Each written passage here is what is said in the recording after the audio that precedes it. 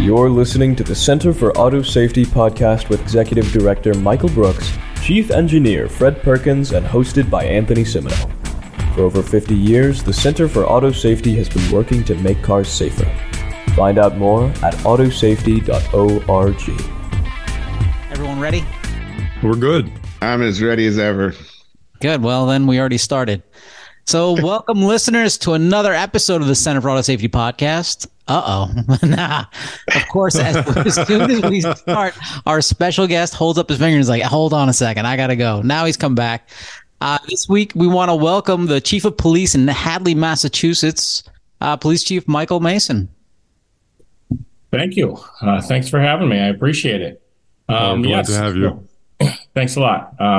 So Fred actually hamstrung me right outside of Northampton City Hall in front of about 70 other people when I was advocating for immigrant driver's licenses, and asked me to be on the show. So I appreciate it. As you said, I'm the Chief of Police in Hadley. I have been lucky enough to be in Hadley for my entire career in law enforcement, actually nearly 25 years now. I actually started off as a part-time dispatcher there. And the last 7 or 8 years, I've been chief. I'm also currently the president of the Western Mass Chiefs of Police Association. That's a 2-year stint, unfortunately. It's a really long time. And that's one of the reasons why I was in Northampton that day and lucky enough to meet Fred. And so I have up until December to continue to serve as the president. And fortunately, one of the amazing duties that I do get, in holding that post is kind of being the figurehead for things like this. And so I look at it as a positive because not only am I hoping to be here to learn a little bit from you folks about, AV technology and things like that, but hopefully I can,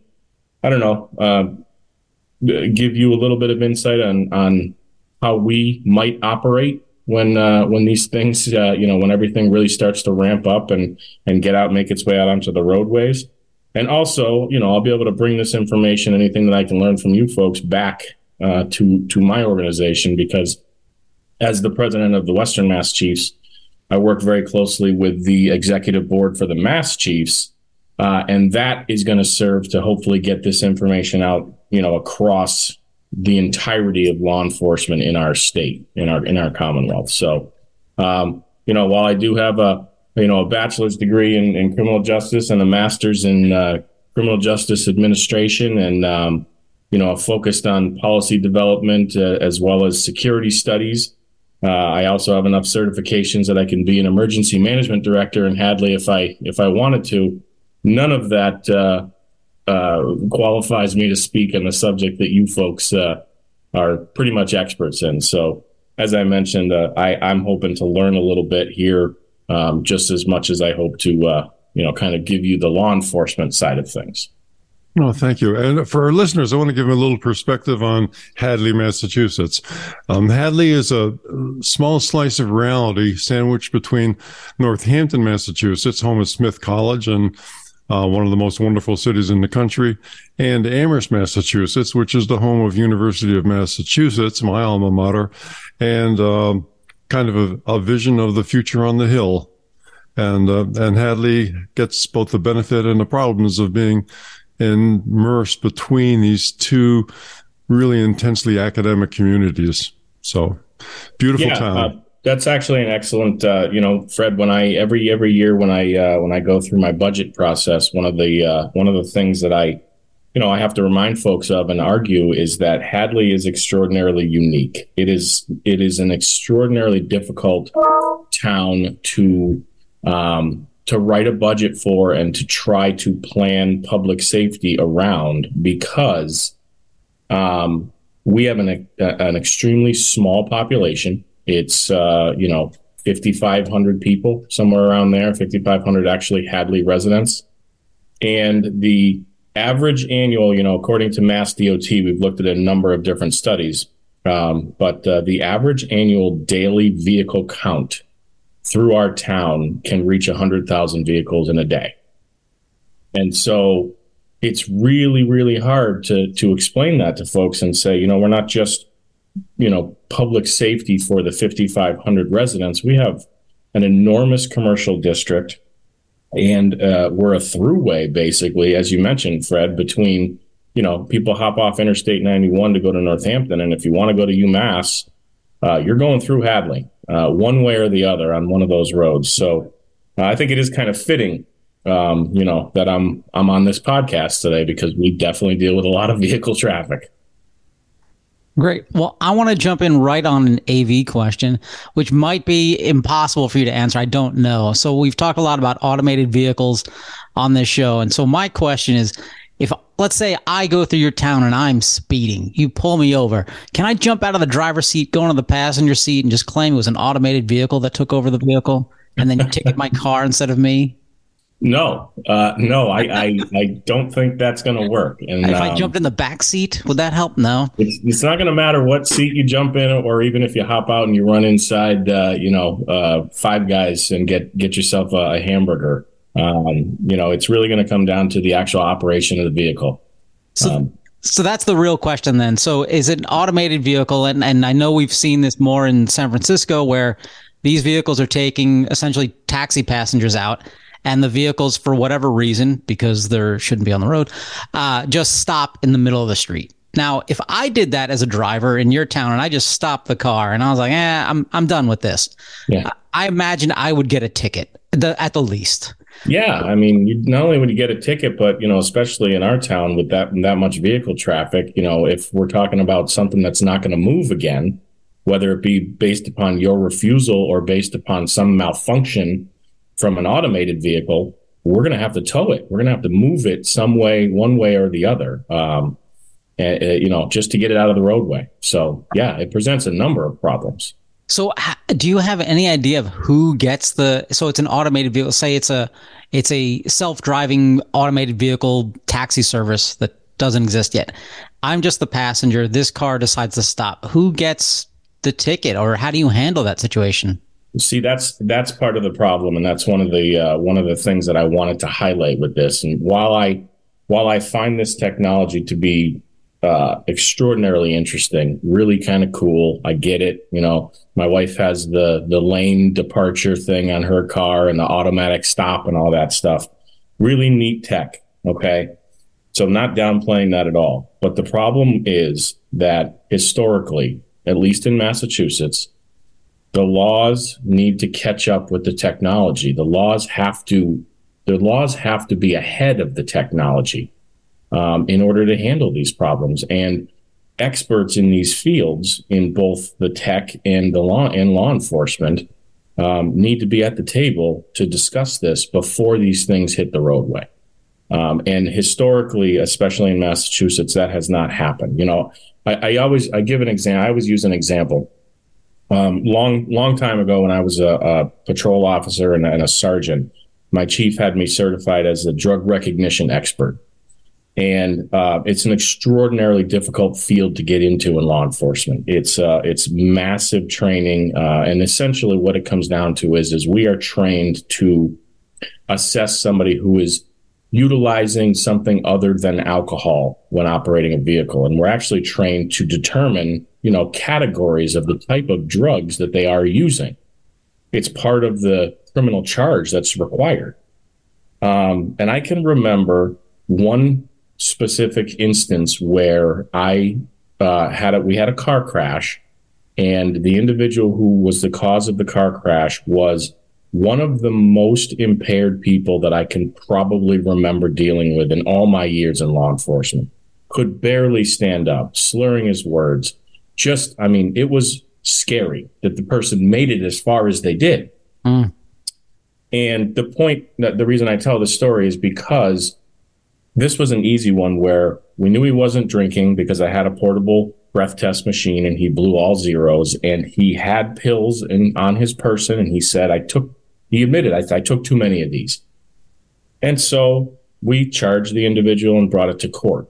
And the the 9024 law for the category and classification of the drug that he was holding, a prescription medication that he took too much of, impaired himself to the point where he crashed his vehicle into another vehicle, having a victim now of a crime, was unchargeable because that drug had not yet been classified as something that in Massachusetts we can charge somebody with a crime for driving under the influence.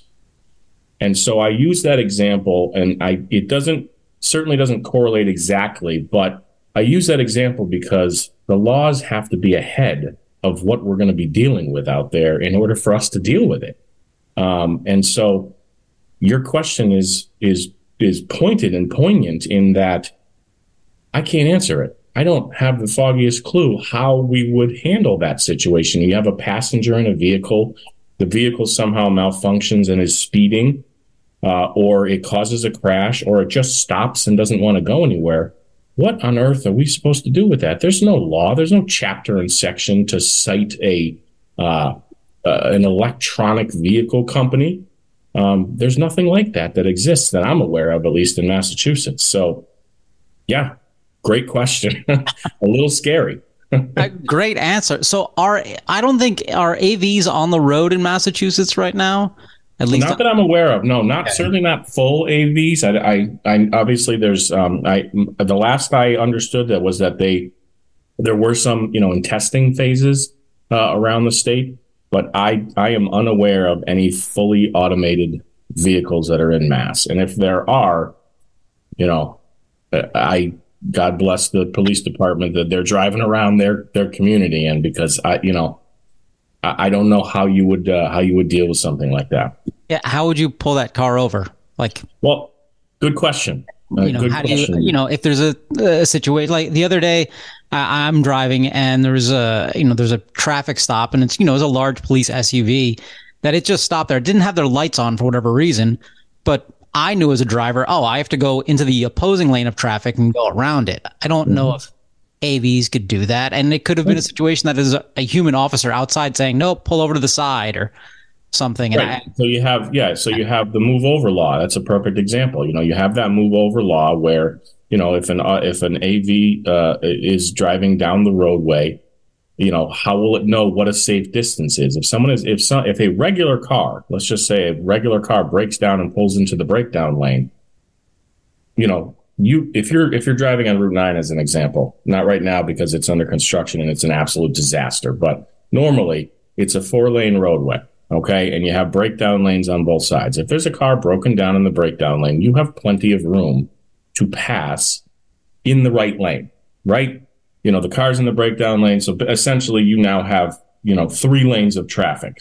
There's no problem there.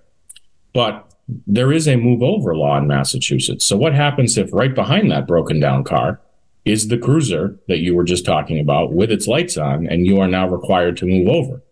How will an AV know that that's what's supposed to happen there? Do you have the room? Sure. But you're not supposed to be in that lane now with the cruiser in that lane, the emergency vehicle, fire truck, whatever it is, an ambulance. You now are supposed to move over. Well, I honestly, I don't have an answer for that, for that question as well. And to go back really quickly about whether or not they're on the road yet in Mass, I'm going to be asking around certainly after this podcast, because you bring up a good point that, I haven't heard anything from our Mass Chiefs delegation. They are really involved in legislation in Massachusetts and things like that. So they see all the new things that are coming. To my knowledge, no one has brought up anything about AV technology out there, driverless vehicles in our state, in our Commonwealth yet. Have any of the officers expressed any concern about the Teslas and the history of Teslas running into emergency vehicles with their lights flashing? Because it seems that somehow they've got a reverse algorithm in there that rather than avoiding the flashing lights, maybe they're part moth, I'm not sure, but it tends to attract them. That's and before we leave that, I want to invite Michael to talk about the court case in California that's come up that's trying to test whether or not the human being is available and or is responsible for the crash. But please go ahead. Yeah, I mean, to answer your question, and my officers specifically haven't brought up any concerns over that. We actually have a couple of places in town with massive Tesla charging stations.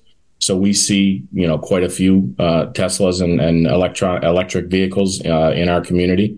But I haven't heard any concerns from the officers specifically, but you bring up another frightening point that if they are somehow attracted to the flashing lights, that's not a good thing. But not specific to our department. Yeah, and just for your information, the National Transportation NHTSA? Safety Board, NTSB. We call it NHTSA. It's just easier to say it that way. Well, it's not NHTSA. This is the National Transportation Safety Board, NTSB. Okay. Is actively investigating the tendency of Teslas to get involved with emergency vehicles and some other crashes. Michael, you got more details on that? The NHTSA has an open investigation into Tesla Autopilot and incidents with emergency responders. And I believe they said they are moving just the other day, they said they are moving quickly to wrap that up and that it presents some novel legal issues, which is, a lot of this technology does specifically here, determining, can you call, if vehicles are running into emergency vehicles, but also other things, and, we've seen motorcyclists and other things. Can you say that autopilot or full self-driving has one defect when it's having all these different types of crashes?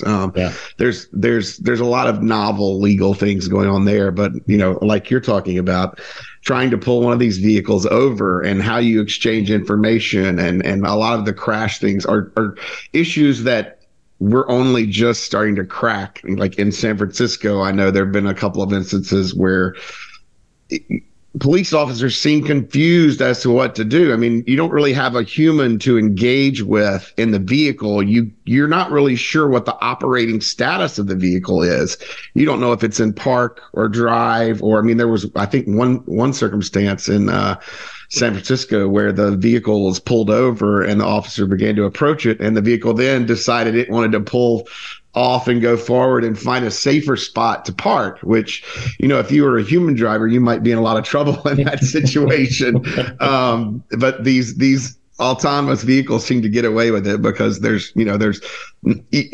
guess it's hard to look at that behavior as, a conscious violation of the law by a human in some respects. But that's something we're going to have to find a way to get around, is find a way to enforce the law on machines. And I don't, like you say, Chief, it's Massachusetts isn't quite there yet. And I know that Massachusetts and Boston has its own kind of program for autonomous vehicles. I know they have a program, but I don't know that anyone is actively testing. And in fact, in your area in Hadley, I think the first vehicles y'all might see out there some of the long range semis and that type of AV that's probably going to be on I-90 up there. Yeah, I would imagine. When you say when you're talking about novel legal issues, are we talking about the actual criminal violations here? Are we talking about like lawsuits that they have to hash out before we can even get to the next step? I think there's probably a mix of everything. I know, right, like Fred brought up in the California case with Tesla right now, there's someone who's been charged with, I think it's voluntary manslaughter for basically turning on the full self-driving or autopilot. I don't believe they had full self-driving when this occurred, but the autopilot system, and then killed two people. There's a kind of a novel legal issue there, whether, someone can be charged for basically doing what the manufacturer advertised those vehicles as being capable of. how much responsibility can you put on that person when they're kind of following what these vehicles are, marketed to do in many ways. And we also see that, I say this all the time, but there was a study that found that, about half the people who buy Teslas think that they can drive themselves, which is completely incorrect. And they are the types that are relying on these cars in this way. And then, it's just inevitable that we're going to see more legal cases crop up where charging decisions are made difficult because of this interaction between the human and machine. And, everything from the basic, I'm pulling over the vehicle, to, who gets sued and who goes to jail. All of that is going to be, we're going to need to look at everything in that spectrum and make sure that we've covered legally to provide for some certainty for the guys on the streets like you. Well, so Michael, you bring up an excellent point. I mean, there's about a dozen things in there that worry me enough that really kind of say, those things would need to be finalized and discovered and really kind of flushed out before these things hit the roadway in any kind of significant fashion. That's a lot to unpack right there. I mean, that's a lot of information. That's a lot of scary things. You're talking about people, could be criminally charged and liable. You're talking about the companies themselves. When they get to a full AV, there's obviously, you set it to, like you said, the guy that set it to autopilot or auto drive or whatever it is. What are the settings? You know what I mean? So you're talking about massive trainings that are going to happen with law enforcement to know what to look for. I'll give you an example. Massachusetts just maybe last year or so just updated their texting and driving law. Maybe last year or 2 years ago. Texting and driving. Can't text and drive anymore. So, people have a right to privacy to their cell phones. Okay, so you see somebody, if you're driving behind somebody, you see somebody swerving inside and out of the lanes. Okay, 2:00 in the morning, you can probably guess what the reason for that is. But at noon, there's a high likelihood that they're texting. Okay, but you can pull them over for the marked lanes violation. But once you get up to the car, ain't nobody giving you their cell phone. You're not going to be looking at their cell phone to determine whether or not they were texting. They're not handing that thing over. Okay, they have a right to privacy to that. And so unless you see it happening, you pull up next to somebody in traffic and you see him banging on the phone, that's a different story. Okay, so let's say you have an AV driving down the road that is speeding. You pull the vehicle over. Let's say somehow you pull the vehicle over and it actually stops. What are the cops looking for? What do they know what to look for? How do you know what to see? Is there a setting that shows what the speed was? What it was set to by the company or the operator or the person the passenger, I guess we could call them, in the vehicle. And so you're talking about massive amounts of training to learn, and then there's going to be dozens of different makes and models out there that are going to have different features. Yeah. How are we going to parse that out? One of the things that Fred brought up, I'm not sure if it was while we were chatting in the street, or maybe in one of the initial emails, was crashes with battery fires and the electronics that are in there and the technology. My guess is, and I'm not speaking for a fire department, but my guess is you probably can't show up and throw water on those things the way that you would with a internal combustion engine fire or something like that. And what about training for the fire department now to deal with those issues? All of these things need to happen before something bad happens, before they get out on the road and they get pulled over, before they get out on the road and they actually crash. I mean, that's just my opinion, but I feel like I feel like there's a chance for people to get hurt or worse before if these things don't get figured out before these things are on road en masse. So one detail I want to just express to you, the Tesla has said that they're providing recommendations to fire departments that in the event of a battery fire, they will need to dose the batteries with 3,000 gallons of water, which is interesting because a typical fire truck only handles, 300 gallons of water? So what we're talking about is having a reserve capability equivalent to 10 fire trucks for every Tesla fire that's out there. So you know the area, right? You know Hadley a little bit. You know, behind the Stop and Shop area, there's a big cell tower out there.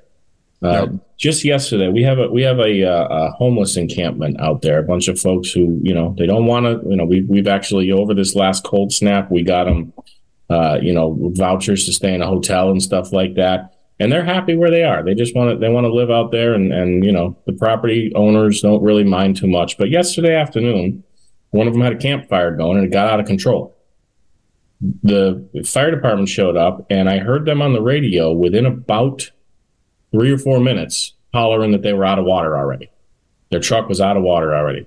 They don't carry 3,000 gallons of water. There's no chance. And even with Amherst being as close as they were, like you said, Fred, if they carry 500 gallons each, that's only 1,000 with 2 departments showing up. How many departments are we calling for a battery fire? Right. So one of the positions of the car companies is that they're getting this information out to first responders, and that's a sufficient corporate responsibility. Right. Well, so tell that to the taxpayers. Tell that to the taxpayers when the fire departments have to go in front of the towns at a capital planning meeting and ask for $1 million to get a fire truck that has a 3,000 gallon water tank, which I don't even know exists. Yeah, and that may not be enough. Right. We've seen some fires that take as many as over 20,000 gallons of water. So. And by the way, they sometimes burst into flames spontaneously days after they've been towed to a junkyard. So it's a real hazard. But and that's a really important thing. Yeah. I'm guessing you don't have automobile companies showing up at your town capital budget meetings to, No. So going back to a little bit what you were saying with AVs. So right now you're officers, and I imagine you get trained on how to do a traffic stop, and but you don't have training for how to pull over a pickup truck versus a subcompact versus one from Honda versus one from Volkswagen. No, we don't break it up like that. We certainly practice, during the academy and stuff like that. We'll practice on different vehicles just because of height advantages and disadvantages and things like that. Sure, but like your interaction are going to follow more or less the same things. Is the absolutely sober and whatnot versus with an AV? I think where you're just hitting at is if each manufacturer is storing that data and going to share it in a different way. Now all of a sudden your trainings have gone like through the roof. Like I couldn't imagine what it would be like doing a traffic stop then. Be like, oh, I've pulled over this brand. I have to pull out the manual on my phone and figure out this is how to interact with it. Like that just sounds. So what's inevitably going to happen, Anthony, is apathy. Law enforcement, it's unfortunately it's a great place where apathy lands often. When you're used to dealing with the negative things in life over and over and over again. Showing up and talking to people basically on their worst day, you don't get a chance to see a lot of happy people throughout the course of your day. And so if officers are going to be put into a position to have to learn so much that it becomes so cumbersome, you're going to get apathetic officers, and you're going to get officers who are not going to finish what they started. They'll pull the vehicle over. They'll walk up, and as soon as they see it's an AV, we're done. They're going to get sick and tired of it really quickly. And then what?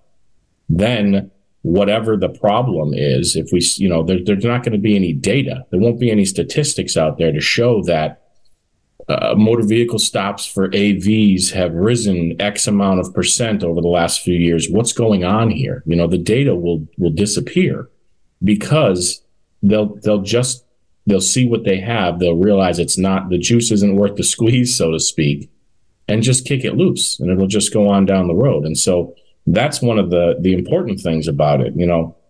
We have a records management system in our police department because of the fact that we deal with so much traffic. So much of our activity is traffic based.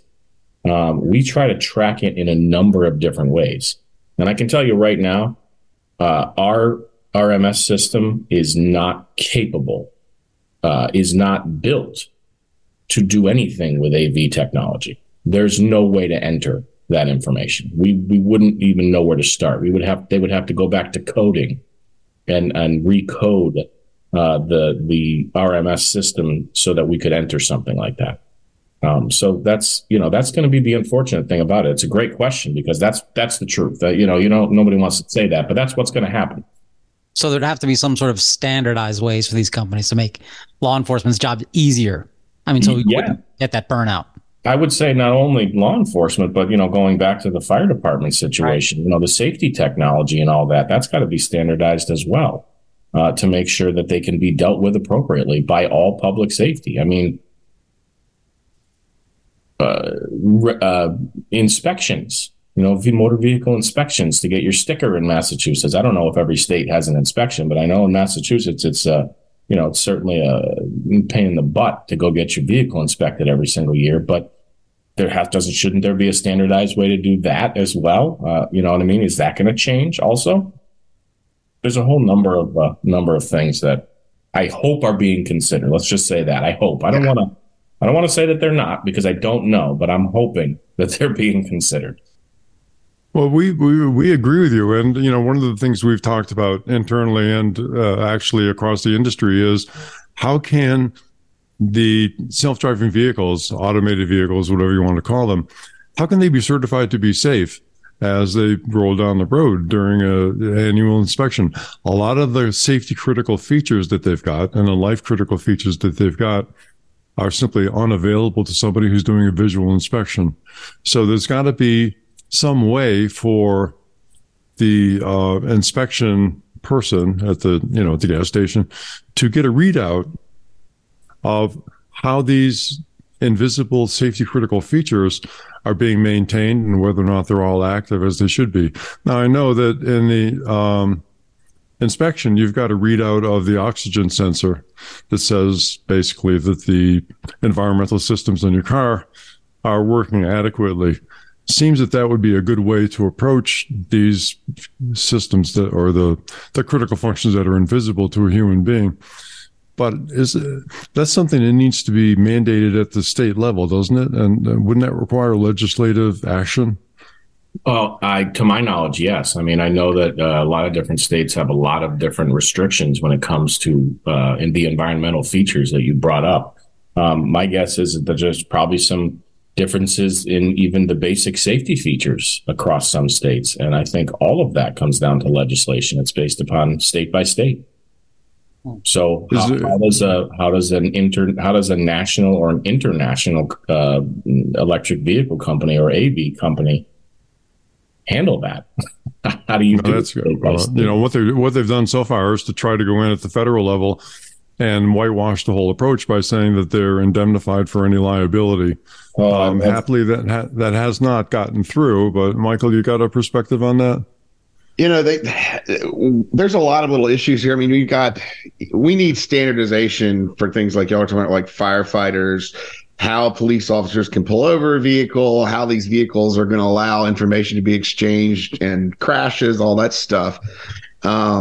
But what we're seeing we've seen an example this past week out in Seattle where Seattle DOT, and we talked about this last week, I think, has created a few additional rules that would require AV companies operating in Seattle to submit an action plan for emergency responders that goes over those kind of things. Mm-hmm. And what the state of Washington did then was say, "Oh, whoa, Seattle, you're creating some laws here, and we're the legislature. We want to do this. And they have put out a new law that is going to preempt everything Seattle's done effectively, which was pretty clearly something that was done by the autonomous vehicle manufacturers lobby, who did not like the fact that Seattle was putting additional restrictions on them that effectively were being put in place to help police and first responders. So, as part of the plan. So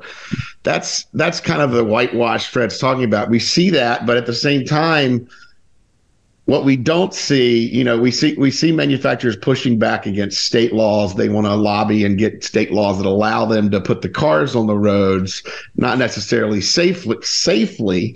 They kind of want to be in complete control there. And at the same time, we know that NHTSA is very slow to regulate, very slow to get, getting these type of regulations out that would apply broadly across all states is going to take at least a decade or more, probably. Yeah. And so in that meantime, we've literally got a situation where manufacturers kind of can do what they want. Cities are being preempted. They're trying to preempt states from doing certain things to enforce, design, performance, and other types of things. So it's kind of scary that there's not, a better oversight of this entire industry as it moves forward. They're kind of creating it as they go. And, we're not, the laws are going to fall behind, and we're going to have negative consequences. Yeah, that's a great point. It's a good word to use, is scary. It feels like it's not enough of a strong word for it, but you make a good point. You have these experts, you have the regulators, NHTSA and people like that. Okay, so let's just say that this requires legislation, requires state legislation, whatever it is. Why are these people not at the table? Why are the only folks at the table the AV companies? Right? That's the thing, is that if you can't, I'm speaking from experience, in a law enforcement field that has, over the years and in the recent history, dealt with some really quick legislation that was put into place that was sweeping, both federally and within just our state. These things, there's a reason that they have a kind of a playbook that they have to follow, right? There's a reason that you're supposed to have these hearings. There's a reason that you're supposed to be talking to these experts in the field, because there's always a practical application to this, right? You're not writing laws for the fun of things. You're writing laws because eventually they will have to be, somebody will have to apply them somehow, somewhere. And if they don't work, what's the point? If you want a good laugh, go look at the first three or four iterations of the Massachusetts legalization of marijuana law. That's a good laugh if you want it, because when they first wrote it, you want to talk about apathy, officers were like, I don't care. I mean, you want to smoke weed, who cares? I can't do anything anyways. And it changed so many times and in so many different ways, and it was unapplicable. So it was basically, okay, whatever. And that's what you're going to end up with in this situation, except for the fact that you have a 3,000-pound bullet driving down the road. Now, you're not just talking about somebody smoking weed. Who cares? Right. So you're right, Michael, that it is scary. And I think what has to happen is all of those experts need to come together and get to the table to create these regulations first. And there needs to be input by everyone, so that when the regulations go into place, they can be practically applied and done so in a standardized way. Where does this table exist? Because we'd be happy to sit there too. See, there you go, Fred. We've just started it. Yeah. So who is the most dangerous drivers on the road? Is it drunk drivers, stone drivers, or teenage drivers? Texting and driving has, statistically speaking, texting and driving has been on the rise for one of the more dangerous things that you can do on a roadway. drunk and drugged driving. There have been so many studies done that, going back to the, 70s and the 80s in California.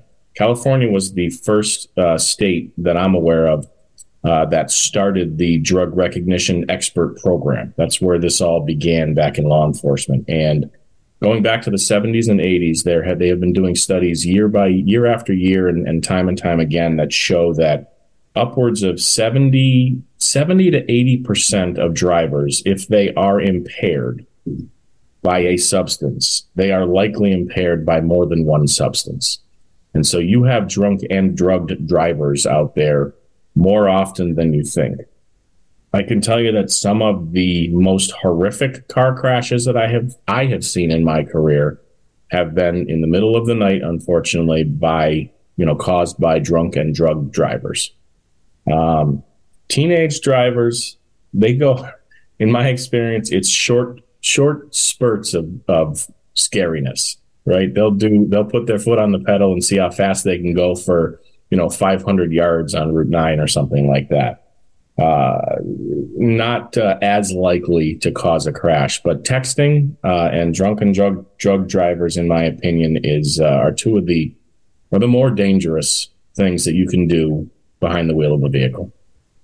And so my other question is, I live in New York and I'll drive through Massachusetts a couple times a year. And do Massachusetts drivers see my New York license plate and decide just to mess with me, to like put on the left turn signal and go right? They'll just slow down in front of me, or they'll try and drive through my trunk. You're aware of, if you drive through Massachusetts, you're aware that Massachusetts drivers have some of the worst reputations for their driving capabilities across the country. I had no idea. I mean, I'm surrounded by New Jersey on one side, which is just painful. But they have an excuse, because if you make a wrong turn off of an exit ramp, you're stuck off that exit ramp for like the next 100 miles. Yeah. You're not getting back. Massachusetts, I think you're just messing with me. Or there's something. I don't know what it is. I know, like I said, Massachusetts drivers, they've earned the poor reputation. They've earned it, and they wear it like a badge of honor, I swear. I can actually give you some perspective on that, Anthony, because I grew up in Massachusetts and then I moved down to the Washington, D.C. area. And in both areas, you can easily get killed in an intersection. The difference is that in Massachusetts, when somebody tries to kill you in an intersection, it's because they're trying to get somewhere ahead of you. In Washington, they'll just do it because they want to kill you. But look, having lived in D.C. for a number of years, D.C. has some strange things. Like, I was on a street that was parallel to itself. I'm on D Street here, and it's D Street there. And they're both in the same direction. We have one of those. We have one of those in Hadley. Actually, we have two streets called West Street, and they run parallel to each other. And it's home to the longest. I think it's known as it's ranked as the longest public town common in New England or something like that. But there's two West Streets. So imagine having a car crash on that and having to tell dispatch where exactly you are on West Street when there's two of them. Yeah. One of my brothers came to visit me once. He's like, look, I'm in the corner of your street. I'm like, I know you're not. And I'm like, oh, I got to go a block away and find you. I get it. Yeah. So have you noticed during the pandemic, or has driving improved or gotten worse in the last few years? Incidences or? I'll tell you, I will say this. During the pandemic, obviously I and my officers worked through the pandemic. I can tell you that as frightening as at least the first part of the pandemic was, when we didn't know exactly what was going on and we were responding to calls and wearing masks and face shields and everything, I'll tell you, it was a joy to be on the roadways because nobody was on the roadways. It was really, really nice to drive down Route 9 and be able to get from one side to the other in under 40 minutes. No, I haven't actually noticed anything significantly worse. Statistically speaking, we do collect, annual data and try to run numbers and take a look at, if we see any change, any significant changes. Nothing really significant has changed except for the volume. The volume of vehicles, especially in our area, has increased. Our community and the communities around us, as Fred mentioned in the beginning, we have Northampton on one side, Amherst at the other, and Hadley in the middle with a big commercial district. And we actually are smack dab in the center of what we call the 5 college area. So we have, UMass, Amherst College, Hampshire College, Mount Holyoke, and Smith. So we have a huge influx of folks. And what I can tell you is that the volume of vehicles seems to be increasing. But as far as good drivers, bad drivers, that getting better or worse, I think it's about the same. We still have a ton of car crashes. And Massachusetts is actually statistically one of the safest places to drive in America. So year after year, they're up near the top. So that's frightening. That surprised Anthony, I can say. Yeah, it did, because I swear to God, they're just trying to, run me off the road. It's the turn signal thing. I see it constantly. Left turn signal, I'm going right, and it's like, why are you doing that to me? Yeah, I don't know. All right. Do we have any more? One thing that I wanted to get into too is I wonder if you've seen this, because we keep noticing this, and the data seems to back it up. But there's been a significant rise, it appears, in vehicle thefts across the country, generally, and also recently, specifically, a lot of them due to this TikTok hack on Kias and Hyundais, which have been being stolen to the extent that insurance companies aren't even willing to cover them anymore. And we've talked about why that happened, that Hyundai chose not to install immobilizers in these vehicles, which makes them easier to steal. But I'm interested in if you've seen increased rates of theft during this period, and also something we got into during the other podcast that I'm always interested in. If they can install, if we have a lot of technology at our hands now, and is it time that we start looking at kill switch type technology for vehicles that are stolen, not just to recover the car, find the perpetrators, get them stopped safely, but also to prevent them from committing other crimes, which stolen cars are also used for? So that's 2 questions. So the first question is, as far as the stolen vehicles, we have not seen any significant uptick in stolen vehicles. We do have, as I mentioned, a huge commercial district. And so we have malls and strip malls and stores and superstores and stuff like that. So we get our fair share of stolen vehicles. What we have seen an uptick in is catalytic converter thefts. Yeah. Those are going through the roof. Like, they are just, there is no fear. They'll slide under a vehicle in midday and right in front of Petco at the mall, rip a catalytic converter out and just be on their way. It is insane. But not actual vehicles, no uptick. We do get a lot, but not an increase. The second part of it, I love the idea. Absolutely love the idea. And you brought up a bunch of good reasons why. And I'm not sure if you actually touched on it or not, but the one thing that pops into my head is vehicle pursuits. Okay. Vehicle pursuits in law enforcement they're the bane of my existence. Okay.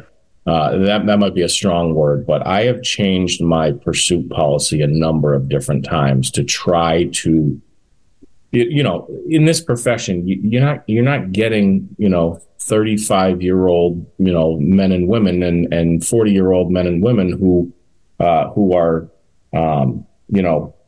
who don't have a Superman complex and who don't, who have established families and things like that, applying to be police officers now.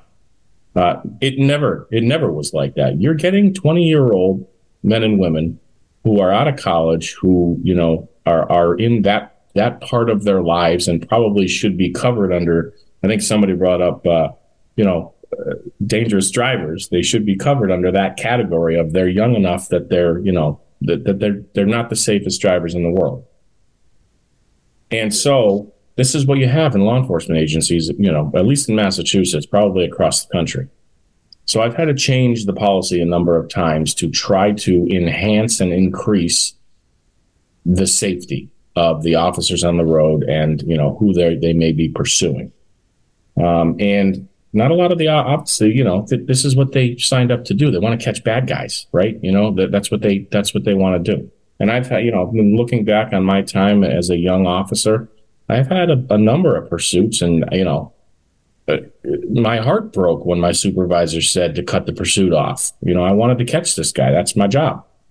But I say all that to say, boy, oh boy, that kill switch technology, things like that, we need to start thinking about those things, because I don't know of any departments around me yet, but I know that there are departments across our country who are telling their officers, you don't chase, period. Right. Not even for 50 feet. How long does it take before, the thief knows that? And all they have to do is go. So, yeah, is it safer to not chase? Sure. I mean, I guess. But what are the consequences to that? And so if there was something in the middle, some type of technology, like you said, Michael, we have the ability. If there was some type of technology to add into that scenario to not have to chase, but still not have to say sayonara to my vehicle, or, God forbid something worse, somebody kidnaps a kid or something like that. Yeah, I would love to see something. I would love to see some advances in that type of technology. Right. And you'll still have to chase them, but it'll be outside of the car. Yeah. That's fine, right? Then you're just talking about sprained ankles at that point. Okay, we can deal with that. They got to get the foam systems they have at airport runways. Like if a plane is landing, they'll foam it, and so the plane doesn't run away. Just to install those on a bunch of cop cars. That's fine. I'm good with that too. Like you said, technology, it's there. We just got to be willing to do it. So I think we were about ready to wrap up. So before we go, I have a question for a friend. What's the statute of limitations on hot wiring a car as a teenager? I think I remember this. Anthony, come on. You got to help me out here. I didn't say it was you. And look, you said it was decades ago. You just gave it up, Fred. You just gave it up. Yeah. You walked right into it. Hey, knowing how to do something doesn't mean you actually did it. This is true. Yeah, I don't believe that for a second. Yeah. Hey, but Chief, I just wanted to say before we wrap up that it's been great having you on here, and you talked about coming to the table several times to work on some of these regulations that are needed. We'd be happy to help if be happy to have you come back on. And I'll tell you what, I have activity. I'll tell you what, like I said, this has been not only eye-opening for me, you've given me a lot to think about. I appreciate Michael throwing out some of the legal aspects there that I can start to kind of Google and look up a little bit. When this stuff does start to hit, I have all your email addresses. When it does start to, when we do start to see it, when the legislation does start to land, I'll certainly keep you guys in mind, because my hope is by then I won't be the Western Mass Chiefs president anymore, and somebody else will be handling, be the mouthpiece. But we can only stand to benefit by bringing more people to the table that know a little bit about the subject. So I appreciate that. Happy to help, and I'm always looking for an opportunity to go down to the lowlands from my house up in Beckett. It was my understanding that you have a lot less snow and ice there, so that sounds pretty good from where I sit. Right now we do. Yep, right now we do, but not always the case. All right. Well, hey, Chief Mason, thank you so much for joining us. I think this was really informative for all of us. Thank you very much. I feel the same way. I really appreciate it. All right. Thanks, that was great. I think we're done. Thank you. Bye-bye. For more information, visit www.autosafety.org.